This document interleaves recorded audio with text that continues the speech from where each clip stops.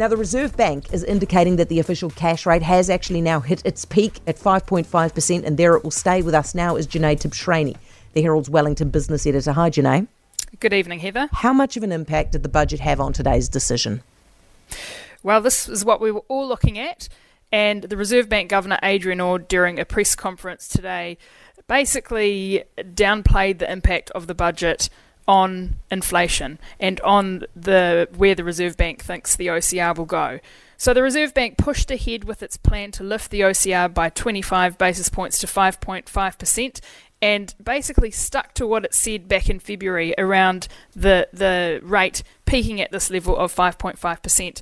We all sort of asked Adrian Orr questions to get a bit more of an idea around the impact of the budget, and he said to me that fiscal policy, so that's government spending, is more of a friend than a foe to monetary policy. So the Reserve Bank and the government are still mates, even though the government is planning to spend more than expected, which does have an impact on inflation. Yeah, I'm kind of a little bit... I'm stoked, obviously. None of us wanted the budget to actually have an impact on the OCR because then we'd all be paying for it. But I'm a bit confused how he can say that the spending was bigger than he expected and yet it's not a big deal.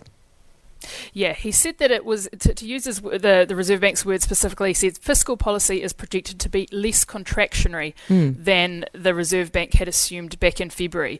Something that Adrian Orr raised, which Grant Robertson has been saying, is that a lot of the spending, particularly on the cyclone recovery, will be spread over a number of years. So the impact is not all at once, it's spread over a time where hopefully, we will no longer have inflation. Fair point. So yeah, and also he also recognised that while it'll be more stimulatory next year, the budget will be, a lot of that spending, after that time it's expected to be more contractionary. So this is something the Treasury has said as well.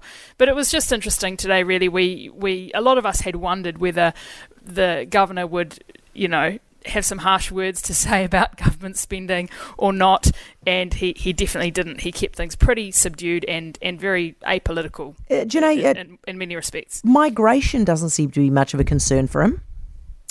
No, and that's the thing that a lot of economists are talking about at the moment, is the impact of migration, because on the one hand it can help inflation because it fills those skill shortages and helps the supply side of the economy, but on the other hand it adds to demand because everyone who comes here needs somewhere to live and drives on the roads and spends money in shops and so on. So how those two things balance out is a really hot topic of debate.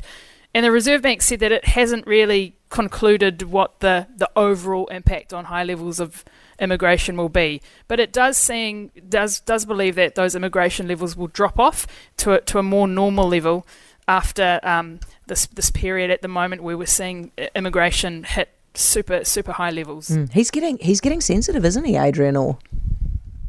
I don't know. I think he was quite chipper today. Well, what about tone? What about when he said he was feeling as if he was very much personally having to take it? I'm putting words into his mouth, but it was along the lines of him being personally under attack. Yeah, he did say that in response to a question. He tried to say, look, these aren't just my decisions. These are the decisions that the Monetary Policy Committee makes. Adrian Orr's language is often quite colourful, and I suppose today was no different. Yeah, true. Hey, Jenee, thank you very much. Appreciate it as always. Jenee Tibshraeny, the Herald's Wellington business editor. For more from Heather Duplessis Allen Drive, listen live to News Talk ZB from 4 p.m. weekdays or follow the podcast on iHeartRadio.